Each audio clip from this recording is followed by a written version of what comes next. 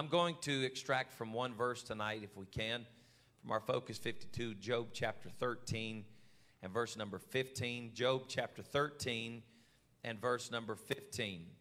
And if you're there, let the saints say amen. Amen. Job chapter 13 and verse 15, very familiar. Though he slay me, yet will I trust in him. But I will maintain my own ways before him. Though he slay me, yet will I trust in him. But I will maintain mine own ways before him. You may be seated in Jesus' name tonight. I want to talk to you from one word, if I can. It's kind of the conjunction that joins all of this together. And I don't know how much of a title it really is. But it's kind of where we're living tonight. I want to teach to you from this one word, yet. Yet. He said, though he slay me, yet will I trust him. It's a difficult place to be when you're dealing with conjunctions in the Scripture. It's a tough time when you're dealing with conjunctions in your walk with God. As a matter of fact, it's some of these small little three-letter words, these small little conjunctions that keep people from doing the will of God in their lives. It keep them from doing great things for God. There's one little conjunction that's quite interesting. I hear it very often. It's not yet, it's but. They say, I would like to do something for God, but. I would do this, but. And it's like there's always something that's connecting. And I know this may sound funny tonight, and I don't mean this to sound at all like strange or awkward, but I tell you that I have found that faith usually comes in a yet, not so much in the conjunction of but. Because but is usually making an excuse for why I can't. And yet is usually saying in spite of, I will. And that's a tough place to be. Chapter 13 of Job, it really appears like Job just takes a deep breath and he changes his line of thinking. He puts on hold wrestling with God's nature. And he really, in this chapter, he returns to thinking and considering himself and who he is before God. And especially, he considers his relationship with his three friends. Now, these friends are interesting characters that are kind of weaved in and out, like this story becomes more and more interesting because of the friends. Now, I'm just going to tell you that I've never met those men in particular, but I feel like I know their family. There's always going to be people in your life that can give you an excuse of why you should quit. There's always going to be people in your life that can tell you why you cannot succeed. But I feel that even if you have a friend that's encouraging to you, I have never found any amount of encouragement that makes up the mind of a believer. Because I've seen people make up their mind in the midst of encouragement, and I've seen people make up their mind in the midst of discouragement. I've seen people that had a prevailing spirit when nobody believed in them, and they went on and did just fine. And I've seen people surrounded by all kinds of encouragement, but there was no amount of encouragement that was enough to keep them in the race. This is a place that's easy for us to get into because, honestly, it is a fact that misery loves company. I don't know the origin of that statement, but I tell you, I believe it could have been derived from the book of Job. Because misery loves company. There's always people that want to sit down with you and tell you how bad it is. You know, I know birds of a feather flock together. And that's why sometimes you just got to move to a different flock. If you feel like the people you're around are always draining you, they're always draining your emotional energy, and they're always draining your faith, and they're always draining your belief system, it's time to find a different flock. Because you're never going to fly with birds that are always trying to bring you down. And Job is analyzing all of that in his mind. And so if you've read the 13th chapter, you can tell that he feels pretty emphatic about his feelings towards his friends, because he tells them they are worthless physicians. He said, you're worthless people. And now, I know this sounds ugly, because in our society, if I looked at you and said you're worthless, that's not a nice thing to say. But Job was saying this in a literal way. These are worthless physicians. What does that mean? It means they will never bring me healing. I will never be healed in what I'm going through because of somebody who doesn't believe that God is able.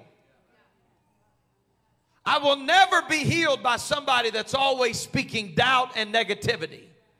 I will never find healing with somebody that's always a negative influence in my life.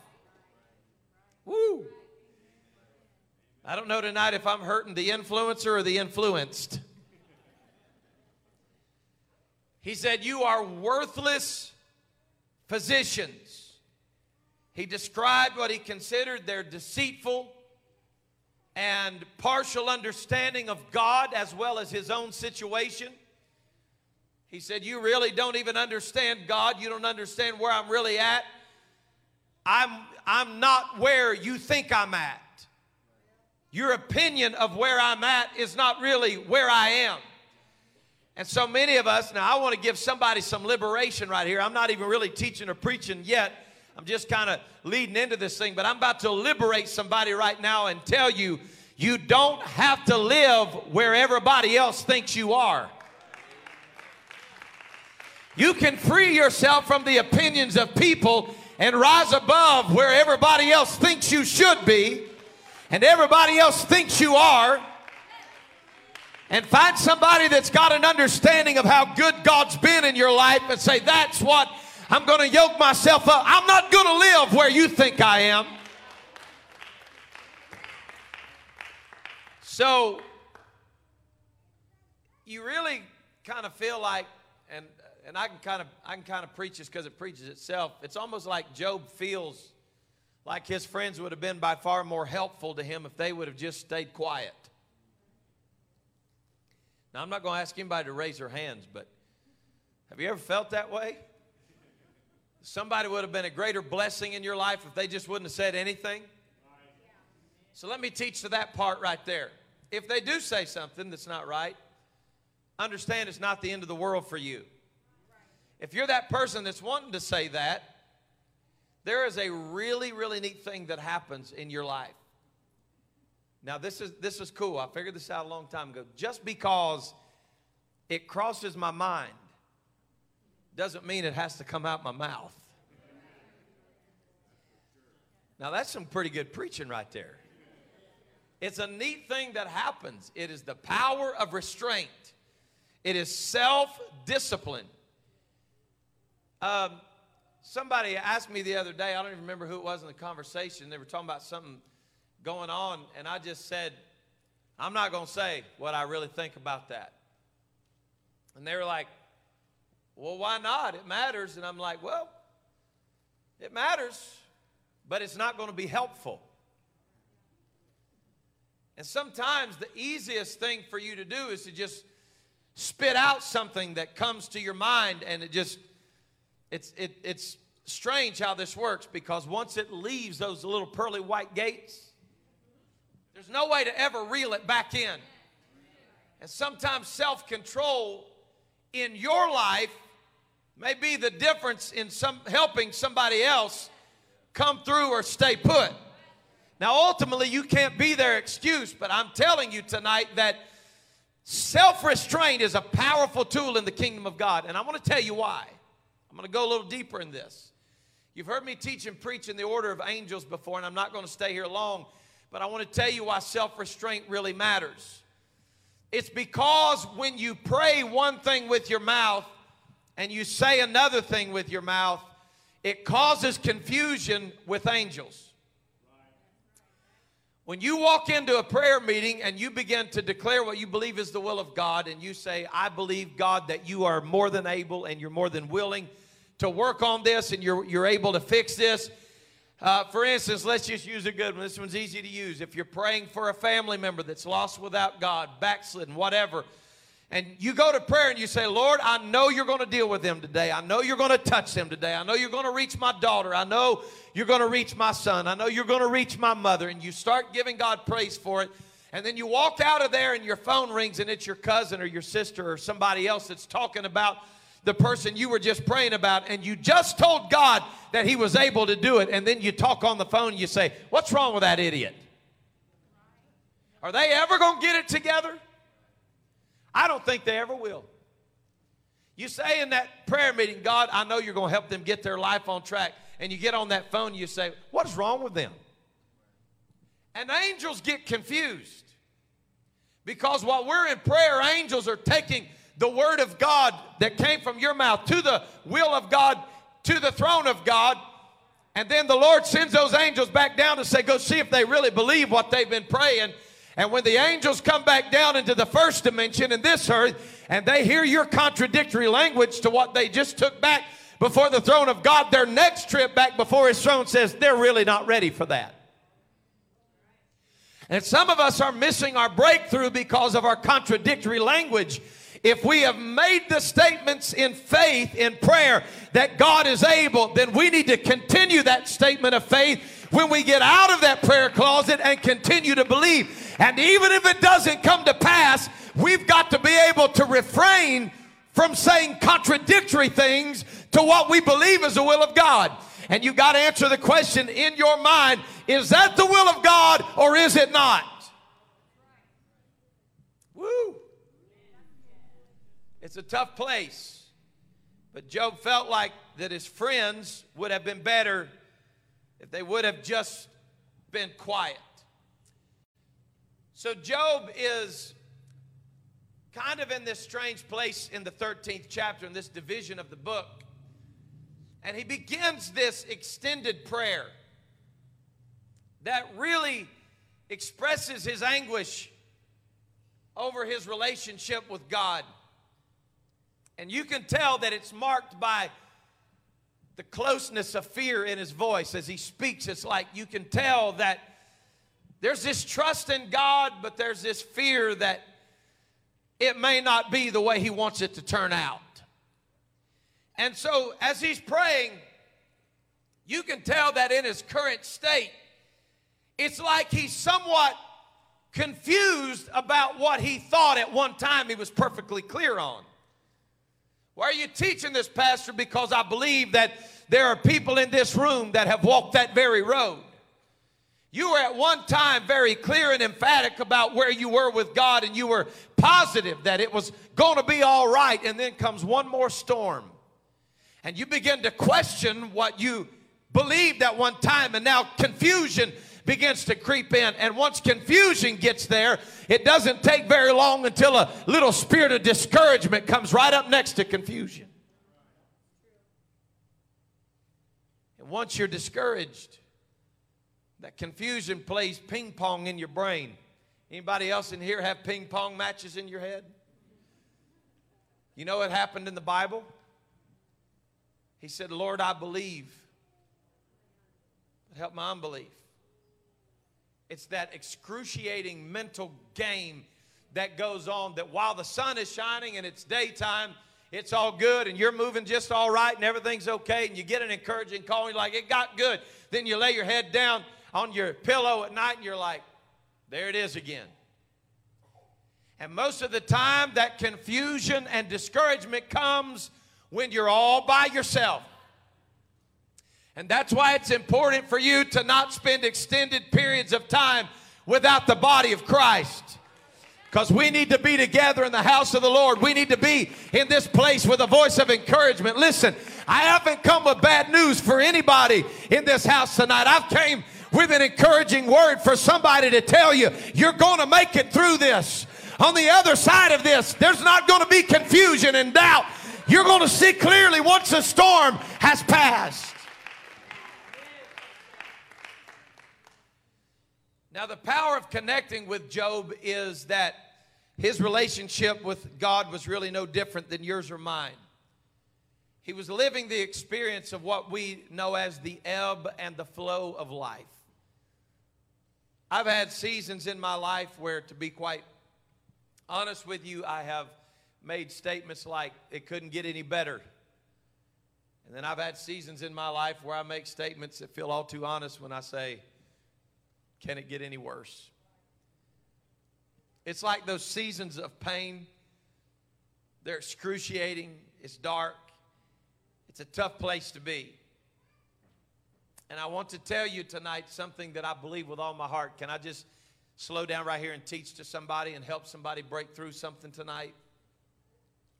I want to tell you that sometimes when it comes to our relationship with God and our perspective of who God really is, listen to Pastor when I tell you that we very rarely leave much room for reality in our theology.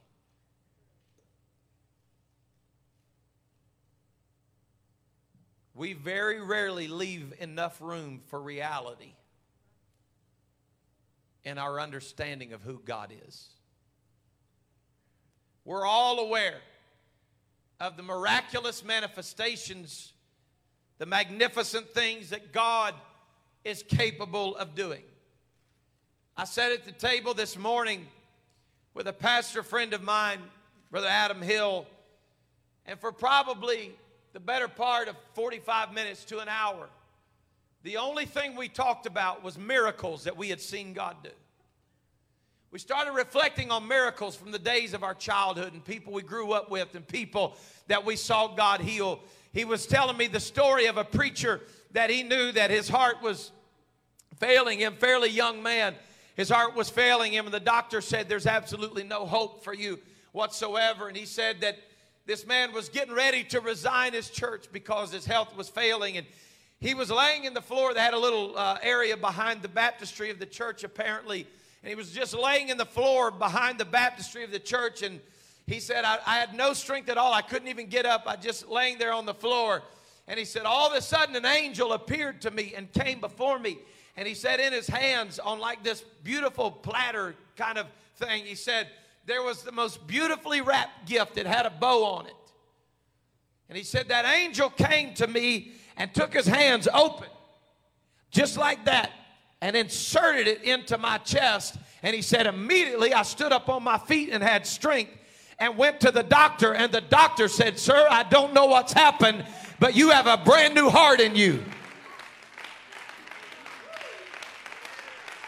God is a miracle working God.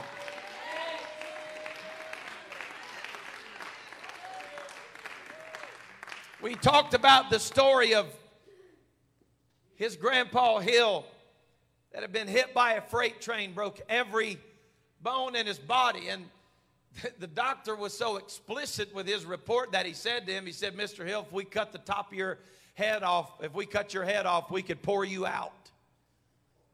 He said, every bone in your body is crushed, it's broken.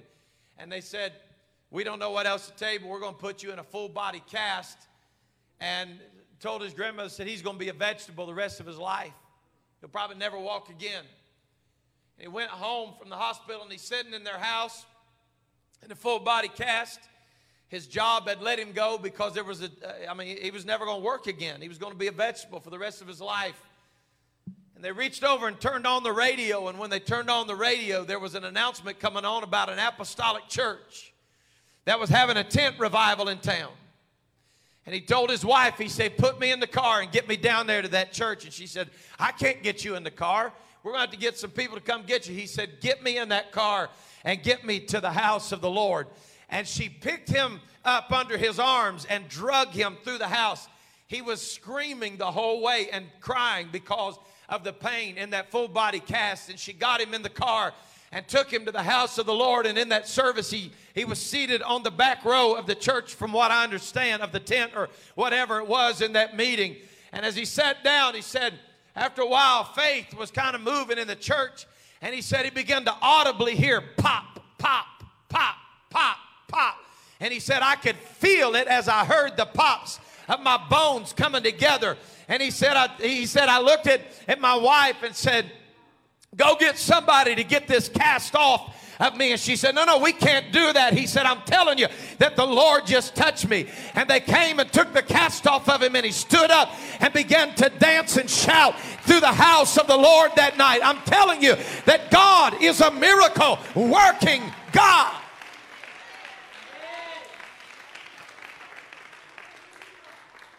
I've shared the story many times through the years, but there may be many here tonight that have never heard the story of me at 4 years old being born with a caved-in concave sternum. And they were going to have to do open chest surgery on me because my chest would not expand right. And so the only answer was literally to saw my sternum in half, put a plate in, and put me back together. And then over time, as I grew, I would have to do that surgery over and over. And my mom and dad and my grandparents in this church kept praying and believing the Lord. And one night, in the middle of the night, I was 4 years old, but I remember it like it was yesterday. I could take you to the little house on Alliance Road where it happened when I woke up in the night and I looked, and there standing in the doorway of my bedroom was a man that looked just like what I would have imagined Jesus Christ to look like. And he came to my bed and he sat down on my bed and laid down and disappeared and took his hand, and I felt him gently push my chest out. He sat up the same way that he laid down, walked out of my room and turned to the left and went to the living room, and I rolled over and went back to sleep. The next morning I walked in and I told my mother in the living room laying on the sofa, I said, Mom, Jesus came in my room last night. And she said, what are you talking about, son? And I pulled my shirt up. I said, Jesus came in and healed me last night. And since that day, I have been perfectly healed and whole with no problems whatsoever to speak of. So I know that God is a healer. We can tell accounts that we have heard and accounts that we know and accounts that we have read, and we rejoice when God heals, and we rejoice when God raises up. We rejoice when the testimonies are given, yet we often fail to take into account the way that grief and fear and illness and exhaustion and other aspects of life make us feel when there's nobody around to testify, and our reality seems like it's closing in on us, and we've got this image of God that he's going to fix everything and he's going to heal everybody and everything's going to go away and there's not going to be any trouble, and there's no room in our theology for reality.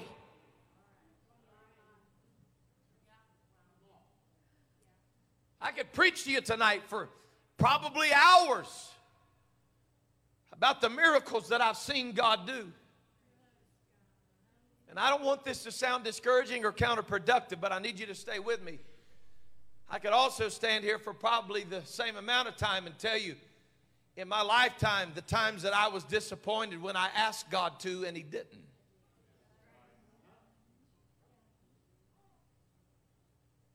It's these often chaotic and out of control seasons in our lives that have huge impact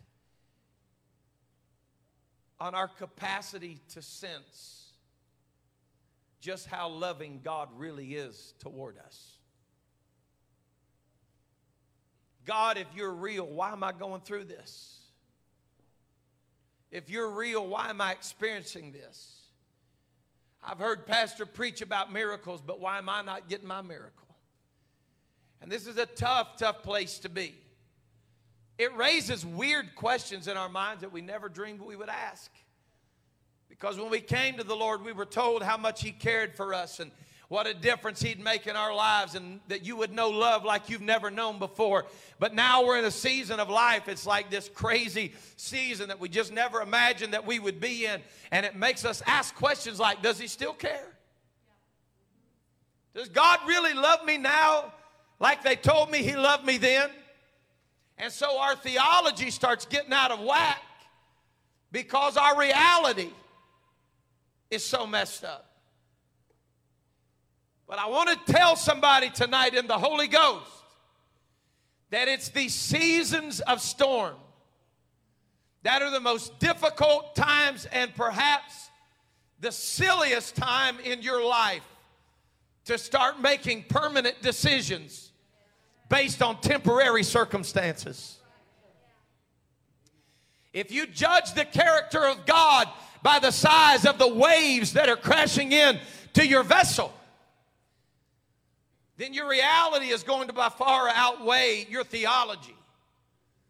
But in the lives of these disciples that were in the storm that night while Jesus was sleeping,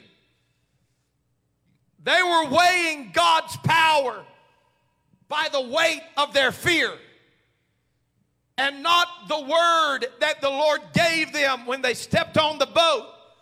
He said, let us go to the other side. The weight of his power rested in the word that he had given them, not in the storm that they were facing. And sometimes you've got to remind yourself that the reality is there are waves. The reality is you feel like you're sinking. But the facts are that he is still on the vessel and that he's still in control and that he said you were going to make it and that he said you were going to cross over. I know you don't feel like you're winning, but I want to remind you that God is still good.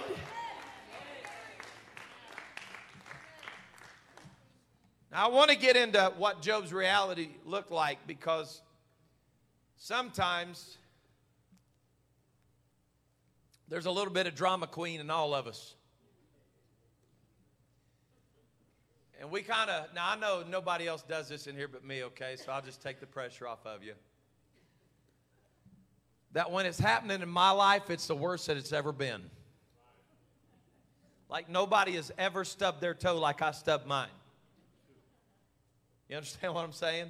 Like nobody's ever had a headache like my headache. That's how we are. It's how we live. It's like if it's in our kingdom, it's the worst. Especially if you're a man. So go ahead, ladies. I see you. You know, he's got a headache, so he gets a blanket and NyQuil and lays in bed for 8 days.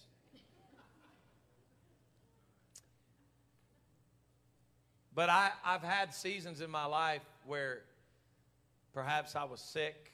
I know back in July when all this came through, I can tell you, honest before the Lord, that I never actually had the real fear with cuss word 19 that I was dying. Like I never actually thought, like for real in my reality, I'm dying. But I felt like I was very sick. And so I would say things like, I feel like I'm dying. But I didn't really think I was going to kick the bucket. And so it's an interesting thing when your reality has obfuscated your image of who he is. I mean, who hasn't got food poison and said, that's the worst I've ever been sick, and you're laying before the porcelain throne and you're just like, I'll never do that. Oh, never eat that again. Oh. And so then when you tell the story, like you puke twice and you tell the story, and you're like, oh, God, I got the worst food poisoning that I've ever had. Well, usually the last one you got was the worst one you've ever had. Now, if she's watching, I'm in trouble. She probably is. But I don't ever really know how sick my wife is. Because when my wife gets sick, she loses all power in her extremities. And I've walked in many times and just found her curled up in front of the toilet on the floor. And I'm like, honey, are you dying? And I think she thinks maybe she is. And she's fine the next day or whatever. She's a pretty tough old bird. She had me kind of worried when we were dating, the first time I ever saw her sick. I thought she was a pretty healthy girl. Now, I walked into her apartment and something had made her sick. And I walk in and she's just literally piled up in the floor, in the bathroom. I'm like, oh my God, what in the world am I going to do? She She ended up just fine. And she'll tell you that that's just kind of the way that she is. But when she had children, man, she's like a bull. I mean, she just took care of business. And we were out there. She had Lauren. We went home the next day. I'm like, dear God, what is this woman that I'm married to? I'm talking about like tough as nails. But when it's happening in your world, it feels like it's the end of the world.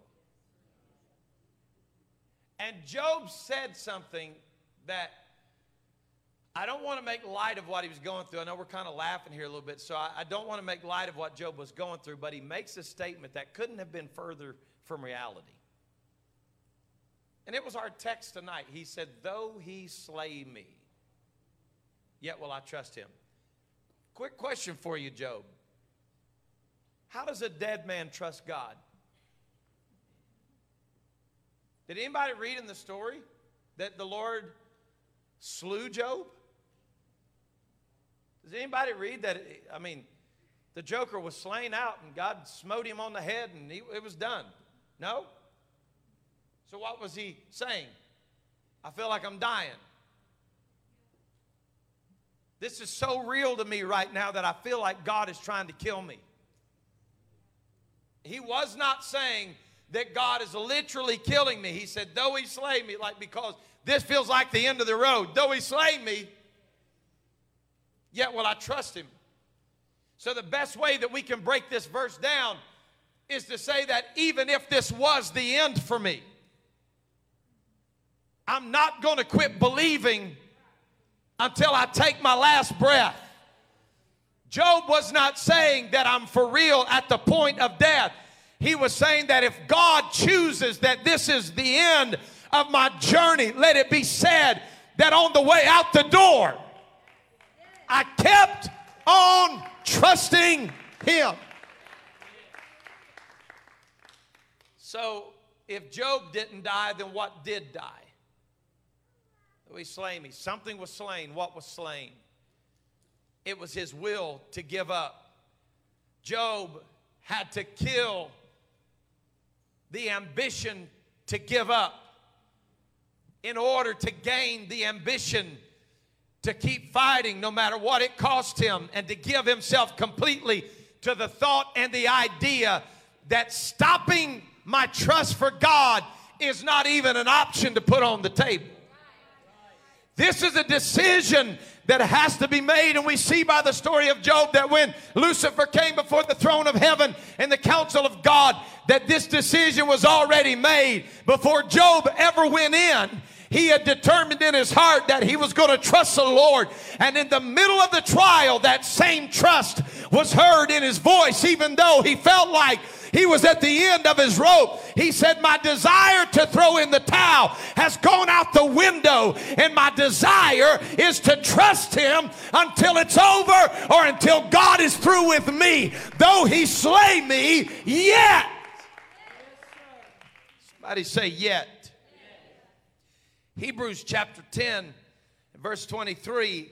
We'll spend just a little bit of time here because this kind of rocked my world when I was preparing for this lesson. Hebrews 10 and 23, let us hold fast to the profession or the confession of our faith. Now this one's easy to preach, it's hard to live. Without wavering. This means that the Lord expects the same thing of a New Testament believer that he did of Job in the Old Testament. Hold fast without wavering. Hold fast to what you have confessed with your mouth. This is what Pastor was teaching. Or you can look at that word profession. It's the same word as confess, or what I speak out of my mouth. He said, what you're saying in faith, you got to keep on believing it.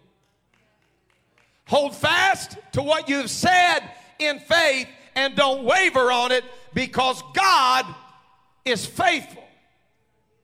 How many of you know if God promises it, you can take it to the bank? Now this is crazy, y'all. I don't even know how to do this. I'm just going to have to do it in a hurry, but this is unbelievable. It blew my mind. So the scripture said, let us hold fast. Okay?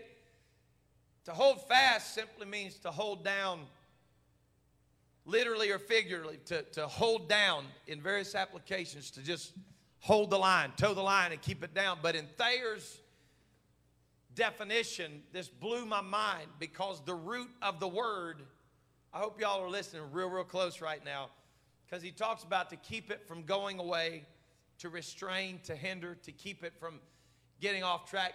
And this was so unbelievable in the root. It said, that which hinders Antichrist from making his appearance. When he said, hold fast,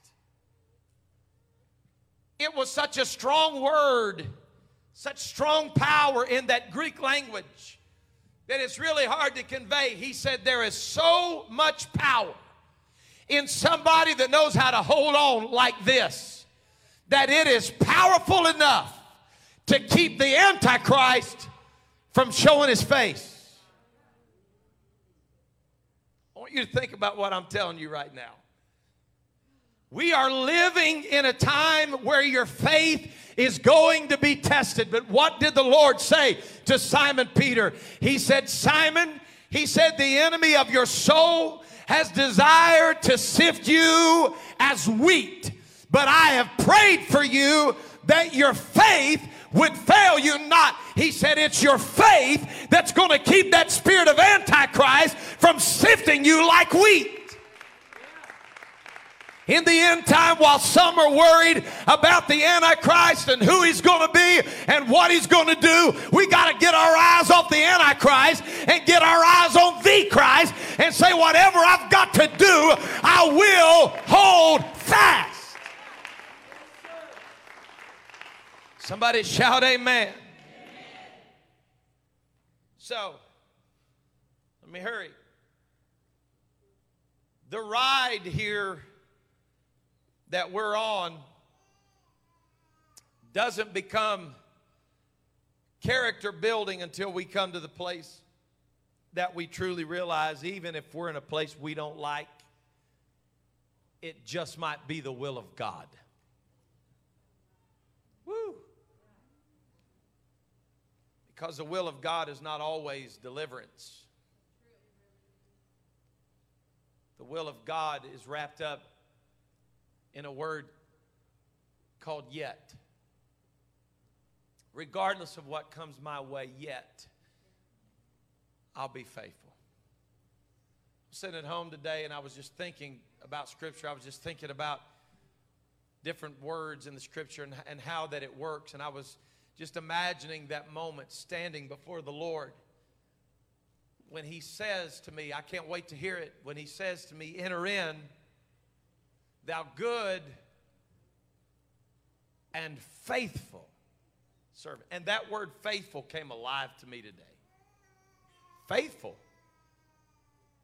Faithful means yet I'll trust him. You're not faithful if you give up every time you're discouraged. He didn't say enter in thou good and discouraged servant. He said, enter in, thou good and faithful servant. Somebody, somewhere, somehow is going to overcome, and you're going to make it, and you're going to enter in, and you're going to hear his words that you've been faithful, and because you've been faithful, welcome.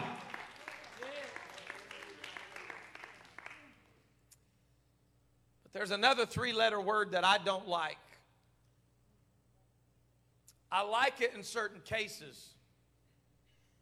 I like it when it arrives. That word is end. I don't like it when it's dealing with enduring, because in Mark 13:13 he said, you shall be hated of all men for my name's sake, but he that shall endure unto the end. I don't like that word here, because you're not at the end yet. But someday it's going to be your favorite word, because you're going to cross the finish line and you're going to have made it to the end. But the Lord said, you've got to endure. Now this right here is powerful How many of you know there's a difference in getting saved and staying saved? So somebody said, well, if I miss the rapture and then the Antichrist is loosed and I don't take the mark, will I be saved? That's a risk that I'm not willing to take. And this scripture does not say that I'm going to be saved just because I endured. You're going to have to understand tonight, church, that just because you got saved doesn't mean that you stay saved. Just because you say you love Jesus to the end. He said you're going to have to endure and stay saved. The same shall be saved that endures to the end. You don't just get saved, you got to stay saved. And you got to endure to the end if you're going to stay saved. The language of enduring is difficult. It sounds good when we talk about Paul.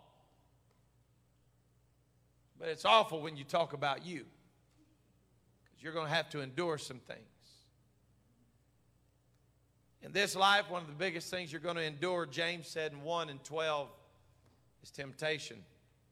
Now, this might make you a little uneasy right now. But temptation's a tough place to be. Blessed is the man that endureth temptation. What's that mean? It means he outlived it. For when he is tried, he shall receive the crown of life which the Lord hath promised to them that love him.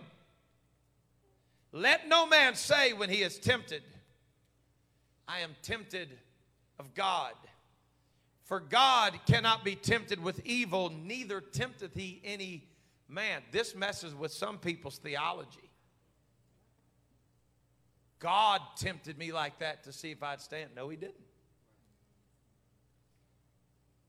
If he did, then his word's not true. But every man is tempted when he is drawn away of his own lust and enticed. Then when lust hath conceived, it bringeth forth sin. And sin, when it is finished, bringeth forth death. Verse 16 is powerful. He said, do not err, my beloved brethren.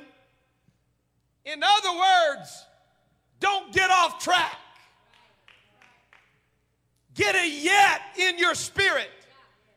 This says, oh yes, I was tempted, yet I stayed faithful to the call of the Lord in my life. I don't know who I'm preaching to tonight, but I've come to lift somebody up with a word of encouragement and tell you to just endure. Just keep hanging on. Just keep pushing. Just keep being faithful.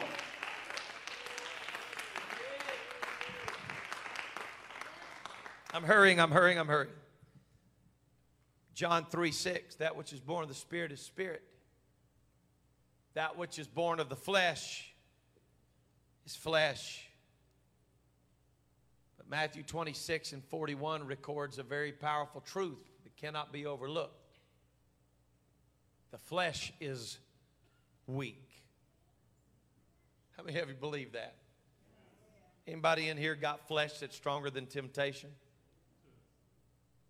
I don't. That's why I have to overcome my flesh by the power of the Spirit of God. If I'm going to make it through temptation, it's not going to be because I flex on temptation and let temptation know how strong I am.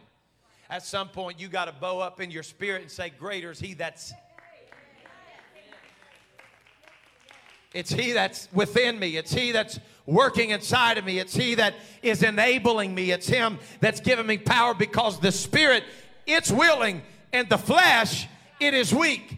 But I'm not going to endure in my spirit. I've got to endure in my flesh. That's why I've got to keep my spirit healthy, so that my spirit and God's spirit can help me feed my flesh. And when my flesh gets weak, I let the Holy Ghost strengthen my flesh, and I'm going to make it. And that's why Job said, in my flesh I shall see God. Understand the context of this statement when I tell you tonight, and I really hope I don't mess y'all up with this, but it's not the super spiritual people that walk around talking in tongues all day, every day that's going to make it. It's the people that have lived a real life that's not an Instagram reality, it's the real reality. And they lived through it. And they kept on believing, and they kept on pushing, and their relationships were not based on the fantasy world of social media. I feel sorry for some people because they really want you to believe that their life is as perfect as they portray it to be. But I feel bad for what happens when their camera goes off and they're by themselves. Listen to what Pastor's telling you tonight. Your reality is not what you portray to people. Your reality is who you are when you're faced with the predicament that Job was in and you feel like you're about to die and you feel like you've gone as far as you can go. I want to know tonight, do you have a yet in your spirit that says no matter what I go through, no matter how far it goes, no matter how long I have to live through it, I know the end is coming someday. And no matter what happens to me, yet will I trust Him. Who is it that's going to make it? It's going to be the man or the woman that denied their flesh and took up their cross and followed Him. We're going to deny ourselves if we're going to make it to heaven. Let's stand tonight. The power of salvation is that we are not saved by works. We are saved by grace through faith. But it will be works that keep me saved. I thank God that I've been baptized in Jesus' name and filled with the gift of the Holy Ghost. But I'm going to tell you something tonight, and please don't run off with this and misconstrue what I'm saying to you, but I'm just telling you that your baptism means nothing when you're standing in what feels like the pits of hell on earth and you don't have any answers. Standing by a hospital bed, standing in a courtroom, standing wherever you're standing, and you're like, oh, I've been baptized. But you don't feel like baptism. That's how you got saved. You got to get something in you right then that says, I'm going to stay saved. And if God answers this prayer and raises them up, then I give God the praise for it. If He doesn't, yet.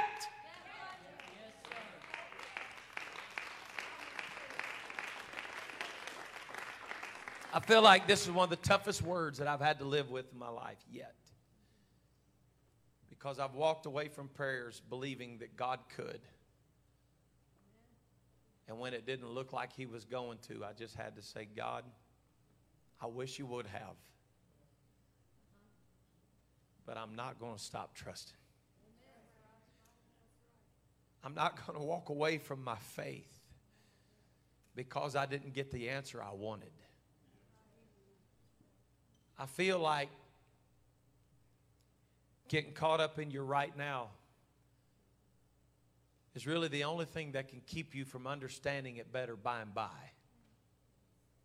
Because when your right now becomes more powerful than your by and by, yet goes out the window. And you start interjecting things like if, when, how, and it changes. But for those tonight that will make up their mind, regardless of what I go through, yet I will keep my faith in You. The story was told as I close tonight.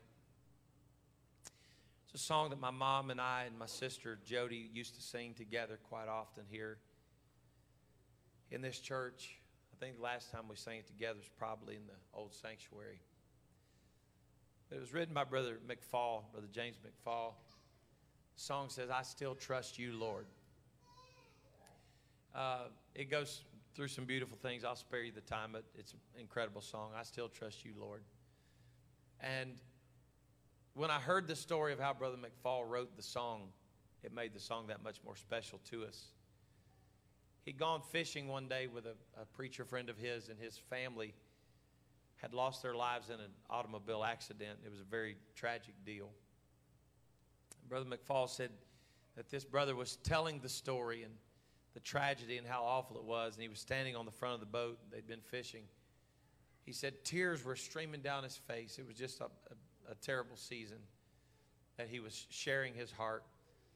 Brother McFall said, as I sat there and watched that man share the story, and his grief just spilled out of him, he said the grief was horrible.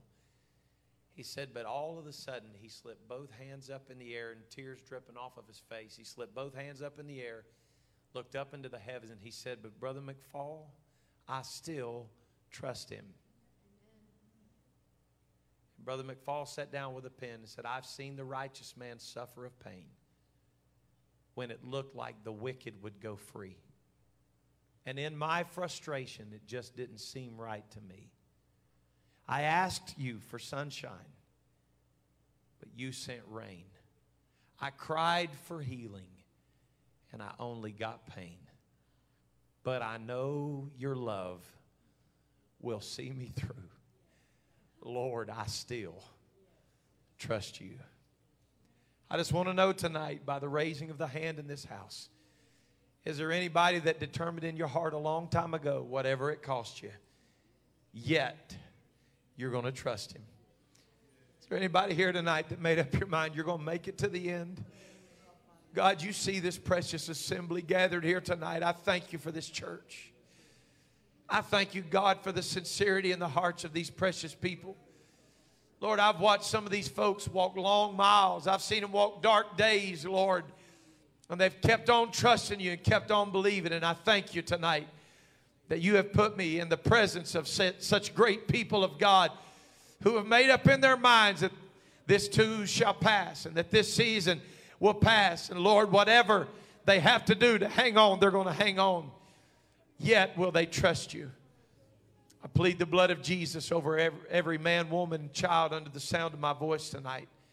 And I ask, God, that you would become their reality. That you would become more real to them than you have ever been. I pray for those, Lord, that have come through seasons of darkness, that you would be a light to them. I pray, God, for those that will go through seasons of darkness that we don't yet foreknow. And I pray, Lord, that you would keep your hand on them. I pray that their faith would fail them not tonight. I pray that as we leave this house, Lord, your hand would rest upon us mightily, that your angels would protect us and keep us until our appointed time to be together again. In the mighty name of Jesus Christ, we pray. Let the church say amen. Amen. Lord, bless you tonight. Tomorrow night, we're going to give you Thursday night off from prayer meeting because most of us are gone. So that would leave just a few here. So tomorrow night, be in prayer in your homes. Be together in prayer. And we love you and appreciate you. We'll be back together Sunday morning. Lord bless you. Be dismissed.